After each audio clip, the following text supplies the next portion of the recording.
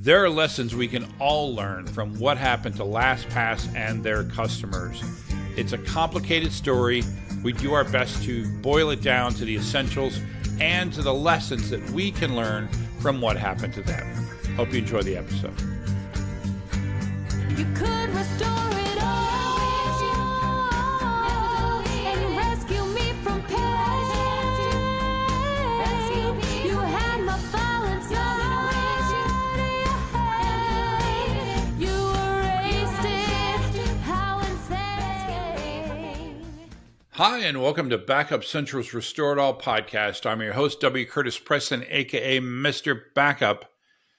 And I have with me a guy who I think is going to be very excited as he lives vicariously through me over the next few months.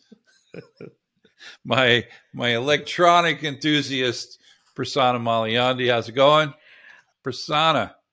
I'm good. I'm always willing to spend other people's money, so You did getting say people that, to spend their money. that this is like your exciting part of watching other people sort of work through their spend their money. and it's what makes you happy, right? So it's like you're starting a Spend project. my money.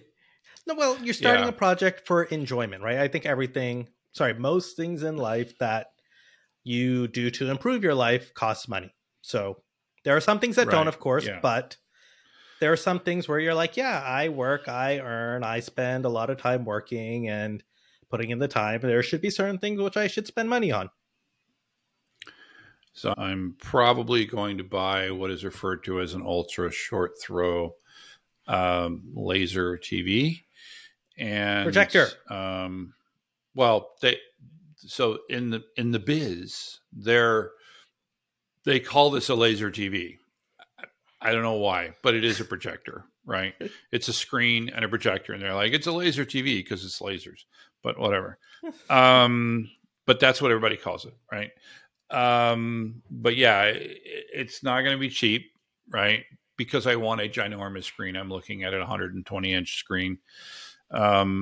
And I am most likely going to be buying, I've already looked, I'm going to be buying basically last year's model, what is now last year's model, because CES was just a few weeks ago, or actually just last week. I've already looked at the reviews at the stuff that people saw in CES, and I'm like, yeah, I'm not paying for that, right? It's like, Looking at stuff that's like double the price of what I'm looking at. I will say the most frustrating part in terms of like looking at reviews and stuff has been the soundbar part. Is the different levels of it's like with the projector, there is hands down a winner. Everybody agrees, bang for the buck. It's this 4-movie theater. That's the name of it. It's actually like I think it's actually WeMax that makes it, but they've branded it for the US market. The brand is 4Movie. That's the name of the brand. And the name of the thing I'm buying is theater. The 4Movie theater. It's a little hokey, but everyone agrees. It literally universally everyone agrees. So that's the easy part. They also generally agree on the screen. A what do they call it? Ambient light rejecting screen that is designed for UST projectors. But when we get into the soundbar part, first off, they cost way too much. Second, it's all relative, Curtis. It is so relative, right? And you watch these different reviews, you're like, okay, I think I've zoomed in on it, and then you read, and then you watch a couple of other reviews, and they're like, oh, this one's crap. This one's, it's good, but it sounds a little tweety. It sounds a little, this and that. It's so subjective. Its speakers, its surround speakers are not nearly as good as the Samsung 990T Biggie R. You're like, all right, let me go check that one out. And then and how far down the rabbit hole did you end up going? I know this. I don't want to buy the thing that I saw the guy review. Well, actually, let me rephrase that. I do want to buy the thing that I saw the guy review from CES, which is the what's the Nakamichi Dragon. The Nakamichi Dragon. That he basically said it's the greatest sound system he's ever seen, but it's $3,500, which is basically about 2x of what I think I'll probably be spending. I think I've ended up with the Samsung so far mentally where I'm at as the Samsung HWQ990B, which is an That's what I told you. 11.14 system. Is it really the one you told me when I started? I think it was. Yeah, that's interesting. We've talked about this enough already. I want to go to something that is frustrating more fun to me. Yeah, it is. It is more fun. It is more fun to talk about. But we're here today to talk about a password manager. You know, we've spoken about password managers. Prasanna, what do we think of password managers? They are awesome. Everyone should use a password manager. We think everyone should use a password manager. You should either use a commercial one like the one I happen to have. I happen to have Dashlane, not sponsored. You have like an open source kind of thing I use KeyPass. Right? Yep, I use KeyPass. Yeah, KeyPass. Which is an open source. In fact, didn't we do an episode where we talked about... We did. We did an episode where we talked about these different options and stuff. Yeah, with Chris Hayner, why you need a password manager, yes. episode 168. Yeah. So we're huge fans of password managers, and LastPass generally has a good design. Having said that, I think they made some really big mistakes. Given the number of companies that have been hacked, will be hacked, especially when we start looking at ransomware, I don't think that a company should be dinged just because they got hacked. Right? Yeah. Yep. Do you agree with that? I 100% agree. It's so hard to stay on top of everything, especially given a service you operate. And so there will be 0-day exploits and other things that you can't plan for, right? And they happen, and it's just how quickly can you jump on top when something like that happens, right? So we shouldn't ding them just because they may be hacked, right? Having said that... But I said the but, Curtis. We can ding companies for why they got hacked, right? If you got hacked, right? If your identity got stolen because you painted your social security number on the front of your house, you're an idiot, right? Or you create an S3 bucket that you left public. If you do something like that, then, we're just going to make fun of you, right? We're just going to bring you on. And this is one of those things, I was looking at the Wired article about this, and their headline was basically, here's some headlines, right? So from Mashable, LastPass reveals just how bad that August breach was. It was bad. The Wired article basically said it's time to dump this password manager. And that's a strong statement, but I have to say, based on the things that we're going to talk about in this episode, again, I was already a customer of another company, but it seriously draws into question some of their thought processes and lack of processes. And just for people who aren't familiar, just think of like all the passwords for all your financial institutions and everything else, right? You're trusting the keys to the kingdom about you and everything you have access to a company, right? Everything's in a single centralized place. If something happens, if that company is breached and the data is stolen, right? There's all your passwords for everything that's out there. I'll just put this right now. If you're a LastPass customer and the length of your password isn't good enough, your data's gone, right? And you need to go and change all, meaning that your data has now been. You should be assumed, because that's basically what they told their customers. They basically said, if you've got, a password that's not of a certain length, then it's going to be, it's going to be easily good. Where are we today, there's Prasanna, in terms of the password length? What's the recommended minimum password length these days? I don't 16? know. I'm actually not sure. I always just figure out, like, if I'm creating a password, whatever the max password is on a website, and I just use Yeah. that. Right. So for me, Yeah. it always varies, right? I always just err on the side of whatever is the largest.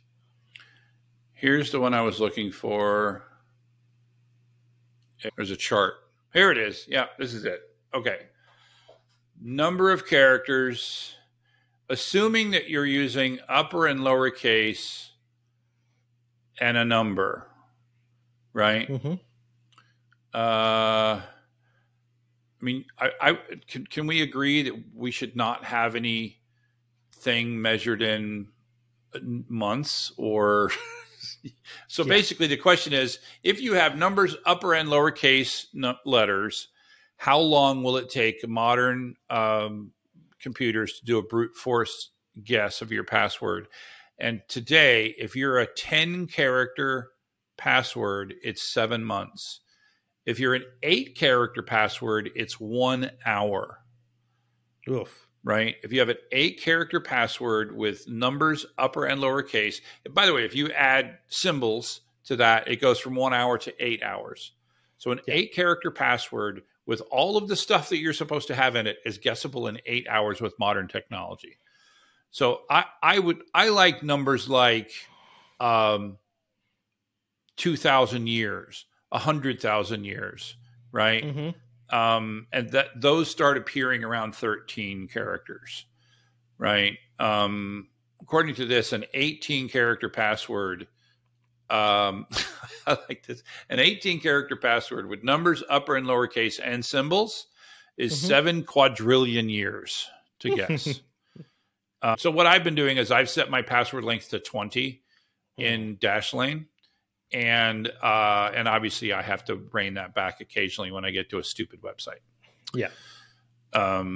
Yeah. So basically if your password, I'm going to say if your password is under 10 characters, then you need to start changing all your passwords now. If you're a LastPass customer. Now we need to talk about why, but I just want to scare the crap out of you. I in the beginning. I thought there was also another thing that they had mentioned, of maybe we'll talk about this later, maybe not, that they had used a different crypto algorithm in the beginning. So if you have really old passwords, it would actually use a weaker standard. That is true. Than newer passwords. So even if you have 24 characters or whatever else, if it's a password that was, I don't know what the time frame was for that password or when they did that switch, but if you have an old password, you should probably change it. So let's talk about where this started at. And that is the August hack, right? Yeah. So do you want to actually talk about it before the August hack? What? What do you mean? Because are you going to talk specifically about LastPass breach that happened in August, or do you also want to talk about, because before the LastPass breach, right, there was the Twilio breach. Twilio breach, right? There was Twilio, but as far as I can tell, what it was the same threat actor that did a bunch of similar attacks. They attacked Twilio, which that didn't mean anything to me, because to me that was like some project management stuff, and that's when I found out that Twilio owned Authy. Guess who uses Authy? Hello. But basically, what they did, as far as I can see, is they used stolen credentials. They got into the network. They were able to bypass MFA in some way, and they were able to spend some time in the network.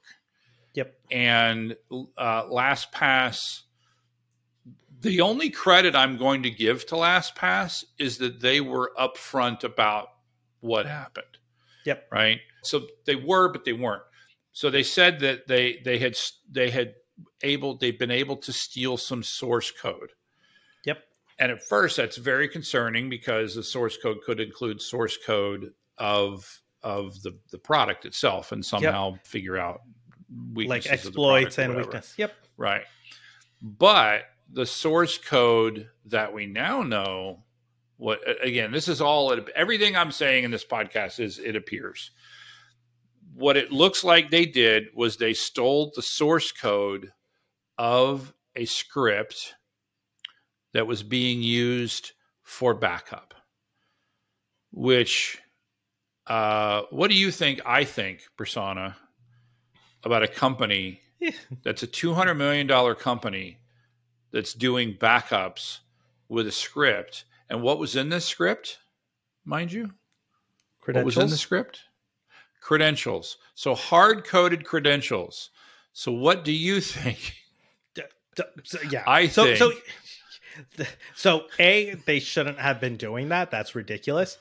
But I will Yeah. give them credit for one aspect, right? I know a lot of times, and maybe you should throw out our disclaimer here, right? But I know Yeah. a lot of times we talk about. Actually, why don't you do the disclaimer? All right. So Prasanna and I work for different companies. This is not an official podcast of either company. He works for Zoom. I work for Druva. And we're just a couple of dudes jibber jabbering about our opinions about stuff. And these do not necessarily reflect the opinions of our respective employers. And if you want to join the conversation, this one or any other conversation, you feel free to reach out to me, wcurtispreston@gmail or at WCPreston on Twitter. And I might get a new Twitter name. I hear that they're auctioning them off. I might, Yeah. a couple $1 million, and I'll buy a Twitter name. But At Elon Musk. I don't think that one's available.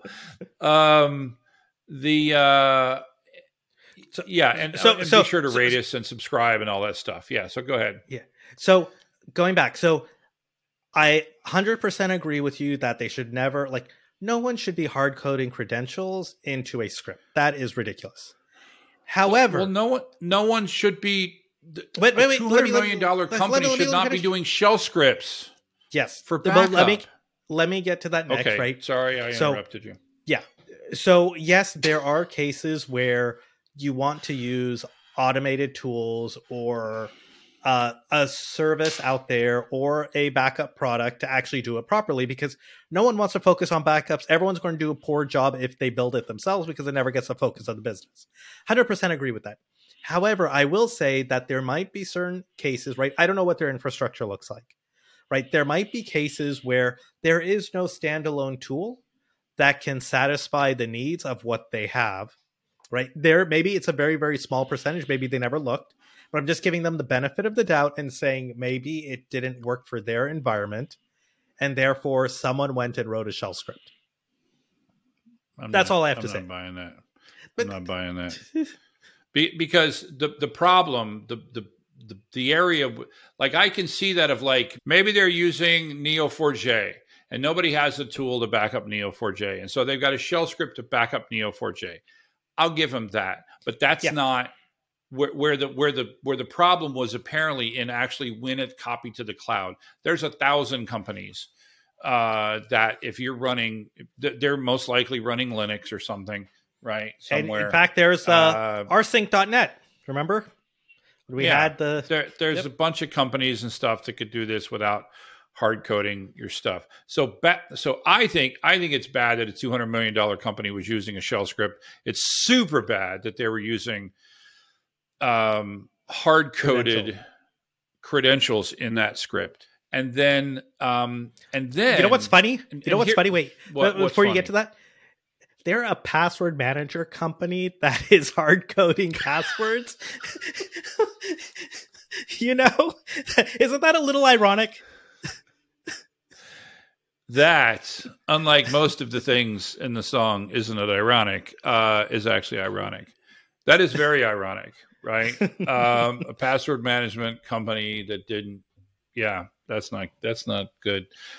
Yeah, and by the way, what ended up happening is why you don't hard code passwords in and they use the word token somewhere. You know, it's slightly different than a password, but whatever, it's a password. What happened was, we go back to the August breach. What it looks like happened is they crawled the network. They were able to grab some source code. Remember? Mm-hmm. That source code included the script. The script happened to have credentials to log into the cloud service where they copy their backups. Oh. And so guess what? That's what happened is the hackers logged into the cloud service that they use for backups, and they exfiltrated the data. Right? And what They was in these stole- backups? Well, nothing important, really, Lucky Prasanna. Luckily, it was nothing important. It was just everything. It was the customer database, meaning like who are they? Where do they live? You know, how do they pay? What address they live in? All that kind of stuff. But it was also the actual vault, the crown jewels, the usernames and passwords. Now, they are saying that, with some caveats that we already talked about a little bit, they are saying that they that part is encrypted, right? So the chances that someone would be able to steal your password, your username and password, by decrypting your, because the encryption algorithm it's a hashing mechanism that uses your password as part of the key, right? It's like the master password. Yeah, like the master password, right? And so in order to decrypt it, someone would have to guess your master password. And that's why we're going back to the beginning. The question is, how big is your master password? And also, apparently, in the instructions that they sent to customers, again, I'm gonna give this is the only nice thing I'm gonna say. At least they were open with their customers as to how things went. Right, very different, for example, than the Rackspace hack. Yeah. Right. The Rackspace hack, they have said very little, even though they've concluded their investigation. They've said very little. And they've said some things that I don't think they can back up. Whereas LastPass really laid it out there. They're like, here's what happened. Here's what they got in. Here's what they have. And by the way, if your master password is this size, or if you've done stuff, a certain time frame, if you are a LastPass customer and you haven't taken a look at that, you really should. Really should look at that message. One clarification question, Curtis, is did they say that both the username and the password were encrypted in the vault, or was it just? So the username, the only thing I remember that was not encrypted in the vault was the URL that particular password is for. Gotcha. So which again, this is why I was like, it's just a number of things where it calls into question the decisions of the company. Why wouldn't you field? Yeah. I think we have some theories, right? We have some, because they wanted it unencrypted. I think they had a reason, right? We can theorize, it doesn't really matter, but I think the only reason to leave a field like that unencrypted is you had use of that field, right? It would be interesting to look at their privacy policy. It would be interesting to look at their privacy policy. I bet a lot of people are looking at their privacy policy. If I was a LastPass customer, I don't know what I'd be thinking right now. So I have two questions for you. Actually, one comment, one question. So the comment is, like you mentioned earlier, I think we should at least not congratulate LastPass, but at least say that they've done a good job being transparent, right? We've seen so many other breaches where transparent is no good. Information has come out, right? So I know we're harping on them right now, right, and giving them a bad time, but it's not because of what they've done after the breach. It's what happened before the breach. I think that's what we're concerned about on this episode.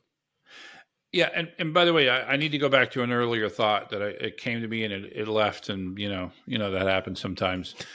The problem with a hard-coded, credential like that is exactly what happened. That someone who wasn't supposed to see the code will see the code and will then use that to do something bad, right? To access stuff they're not supposed to access. And that's exactly what happened here, which again, I'm going to go back to I don't think it was a decision, but when you get hacked, like they got hacked, and you know that a threat actor was roaming around in your computing environment for a few days undetected, what should you do next? What should you do immediately? Well, you should probably take everything down. We already talked about notification. Right. Yeah, take everything down, look around.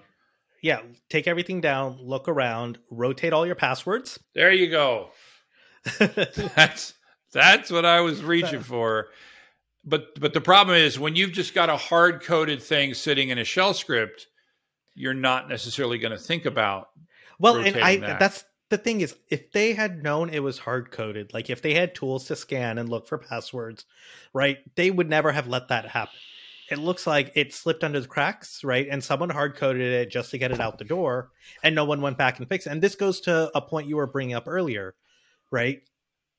At this point, right, if you can't focus on your backups and make it better, you're probably better off finding an automated tool or a product to fill that gap, because they care about these things and they will make sure that you are doing things in the right way, right? Right. And so you're less likely to end up with these issues. Yeah, and I know that not every company, I mean, let's go back to 30 years ago, right? We are coming up like any day now. It's going to be 30 years for me in the IT industry. And I was using shell. I was at a $35 billion company, and I was using shell scripts. I was running dump. Of course, back then, the idea of commercial backup tools wasn't so much a thing. ArcServe. ArcServe was about the only one. It was ArcServe, and there was BudTool. I don't know if you've been around long enough to remember. I've heard about BudTool. That was around. Never used it, but yeah. And Alexandria. That was which who owned that? They've been on the podcast. Do you know who's owned that? SpectraLogic. Oh. SpectraLogic owned Alexandria back in the day. They decided to sort of focus on hardware. I'm not saying that these things don't happen, but I will say that, that was a different time. And basically, and even then, I knew not to hard code usernames and passwords. But the way backups worked back then was everything ran as root, right? You created a script as root. You had cron that ran things as root. And then because it ran as root, and because you had RSH enabled, we didn't have SSH, do anything and everything. RSH enabled without a password. So from a central, right, as long as you were root, your root here, your root over there. That was, back in the day. We had a script that would go around and do R dumps and things like that. We also had an RFS mounted tape drive. I think we talked about this. Yeah. RFS was remote file service, like predecessor to NFS, but you could mount a tape drive. It was kind of cool. Yeah. Anyway, clearly it wasn't that cool because it didn't last. It did survive. But so I understand you're a small company, and you can't get any budget for backups. I understand. I would like to think that if that's where you work, if you can't get any money for backups, I think that you should take a stance. And I think that you should say, we need a commercial backup tool, right? I do strongly believe in a SaaS-based tool, not because I work for Druva, but because I've been that way for a long time, right? The idea of having somebody who's focused on it and does nothing but that, and you have a complete service, and the cloud is a beautiful thing for that. We have so much bandwidth these days that, deduplication has enabled this. I mean, it's just been so many things that have made a cloud SaaS backup service like my employer happens to offer. For me, it is the best backup option for most companies. There's caveats, right? Most of the companies like mine, there's not a lot of them, but they don't tend to do like the older Unix platforms, right? They don't tend to do as many database products. They tend to focus on virtualization and the cloud, right? Yeah. And I'll say something that I say often is if you've got 10 petabytes of data in a T1 line, that ain't gonna work, right? You need some petabytes. But I'm guessing just given LastPass, right, they probably, like how they've scaled out, right, the number of users on their platform, right, they're probably familiar with a lot of these sort of challenges anyway. right? It's just they Yeah. sort of stopped at, and so I'm even wondering, like, they focused on production, right? Making sure everything was up and or was good to go there. They probably have Right. some form of high availability and disaster recovery, hopefully, right? But who knows? And then it's just sort of some people, like you said, forget about that arc or the backup side of things and recovery. And then I even wonder if they're probably don't even consider anything around archive either, right? If I just think about the life cycle. Yeah. I just think it's a matter of not prioritizing Yeah. backup, which is a historical problem. Yeah. And I guess I'm just saying I'm speaking to the person that understands the value of backup and recovery, Yeah. and that is our target listener, right? Yeah. Our target audience is somebody who understands the value of backup, right? And So I'm saying if you're at a company that doesn't understand the value of backup, I think it's time to make a stand and to Yeah. get it in writing that you recommend they do something else. yeah. And I think because typically it's an IT function, right, who worries about backup. But this is where I think you go get champions who can help support your cause, like people in security, because it's relevant for security folks as well. Or if you look at legal and compliance or other folks in the organization, right, to help support you and push to get things done. Yeah. And use this story, right? Use this story of what happens when you grow your own backup system and then reach out to, a number of companies. Reach out to me. I'll put you in touch with the right people. It's Don't talk to interesting. Prasanna. He'll just make a meeting. So it's interesting. I was just thinking about this. A lot of times on the engineering side and product side, we always talk about tech debt, right? Things Yeah. I wish I could have done, but I couldn't do because I had to get the product out the door. So I took some shortcuts and we'll fix it later. And sometimes they don't ever get fixed, right? I think we haven't really talked about like the IT side of tech debt, right? Which like this could be, right? It's like, hey, I needed to get backup done for that initial release, for instance, just to get things out the door.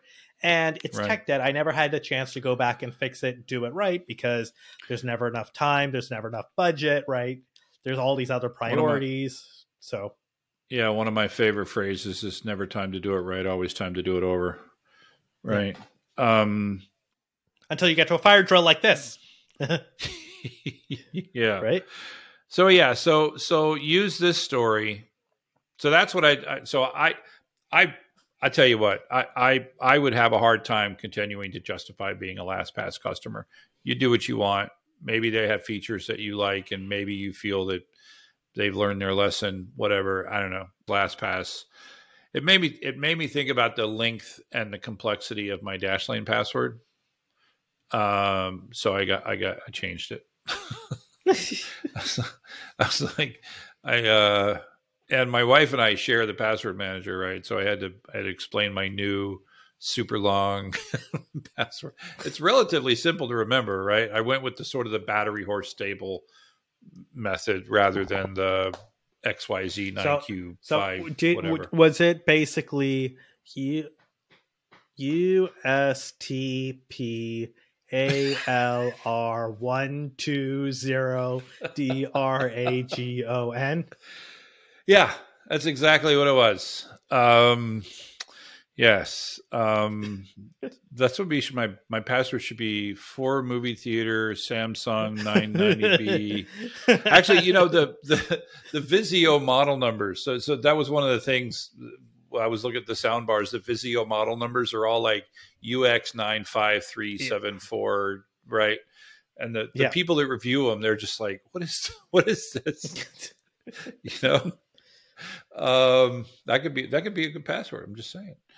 But it's not long enough. So yeah, so so that's the other thing. So I think you should seriously reconsider your LastPass situation. I think you should also look at take this opportunity to upgrade your backup scripts or your backup system. Look at a commercial backup system. Use this as a justification to do what you probably been wanting to do all along. And then finally, I think it'll be finally, is take a look at your master password. Look at that table. that says, because basically if your password manager is, is guessable in something measured in weeks or months or less than that, that's not good, man. Yeah. And I think the other thing to mention is two things, right? We always talk about this: enable two-factor authentication or MFA where you can. Thank you. In addition, thank you. Right. And then the other thing is, even if you are using a password manager, if your password is like 10 years old, right, you probably do want to change it at some point, even though you're using a password manager. It's totally random, right? You do probably want to change it every once in a while. I'm guilty of this. I've actually started going through and changing passwords, but I realized, I haven't cycled some of these in a while, even though they're all randomly generated. But have I told you how many passwords I have? Yes, you did. It's several hundred. I thought in the podcast episode we did with Chris, I think you both had a significant number of passwords. Let's put it like that. Yeah, I think the only way I was able to do this, because it doesn't show me in here like a number. I had to actually export it and then count the number of lines in the file and then delete the file. Oh, Curtis. It's a lot. I guess what I'm saying is it would take me a month to update all my passwords. Right. Oh, but by the way, Dashlane used to have this really cool change your password for you feature, and it worked at a lot of the popular websites. They've abandoned that feature. They said it was too hard to keep it updated. Yeah. Can you think of anything else we should be talking about regarding this LastPass thing? No. One thing came to mind is if your company has been the subject of some kind of hack of any kind, perhaps you should roam around and look for scripts with you first change all your regular passwords. Yep. And then roam around to see if you got scripts with authentication crap in them. Or the other thing is change your passwords, and then like if you're using AWS, look at CloudWatch. It'll log when authentication failures happen. And now you can at least point yourself in the right direction of being like, hey, I didn't know that. And I'm assuming that the other providers have something similar, right? Yep. And hopefully you do have some form of auditing enabled in your systems to at least log failures and access. And by the way, that's how LastPass discovered was going on, is they had some stuff that was watching, right? And they're like, we noticed some unusual activity in our account, and turns out somebody downloaded the backups of our stuff. Ugh. It's killing me, man. Just killing me. This is just a really anyway. All right. Well, on that note, I hope that you're watching this on a 120-inch screen. If you only listen, you should check out the video version we have over at backupcentral.com. You get to see our beautiful faces. And in this one, the camera is in the wide shot. Is my book in the wide shot? Yeah, it is. Okay, my book's in the wide shot. So you can see the book is there. There you go. It's closer than it normally is, because I'm sitting in the middle of the room, because I thought I was going to get baseboards today, and turns out I didn't. So everything is in the middle of my room. I've got like literally I have nowhere to move. Like regardless of which way I move, there's something around me. Well, hopefully you'll be back to normal soon, Curtis. Hopefully. All right. Well, thanks for listening, folks. And remember to subscribe so that you can restore it all. Good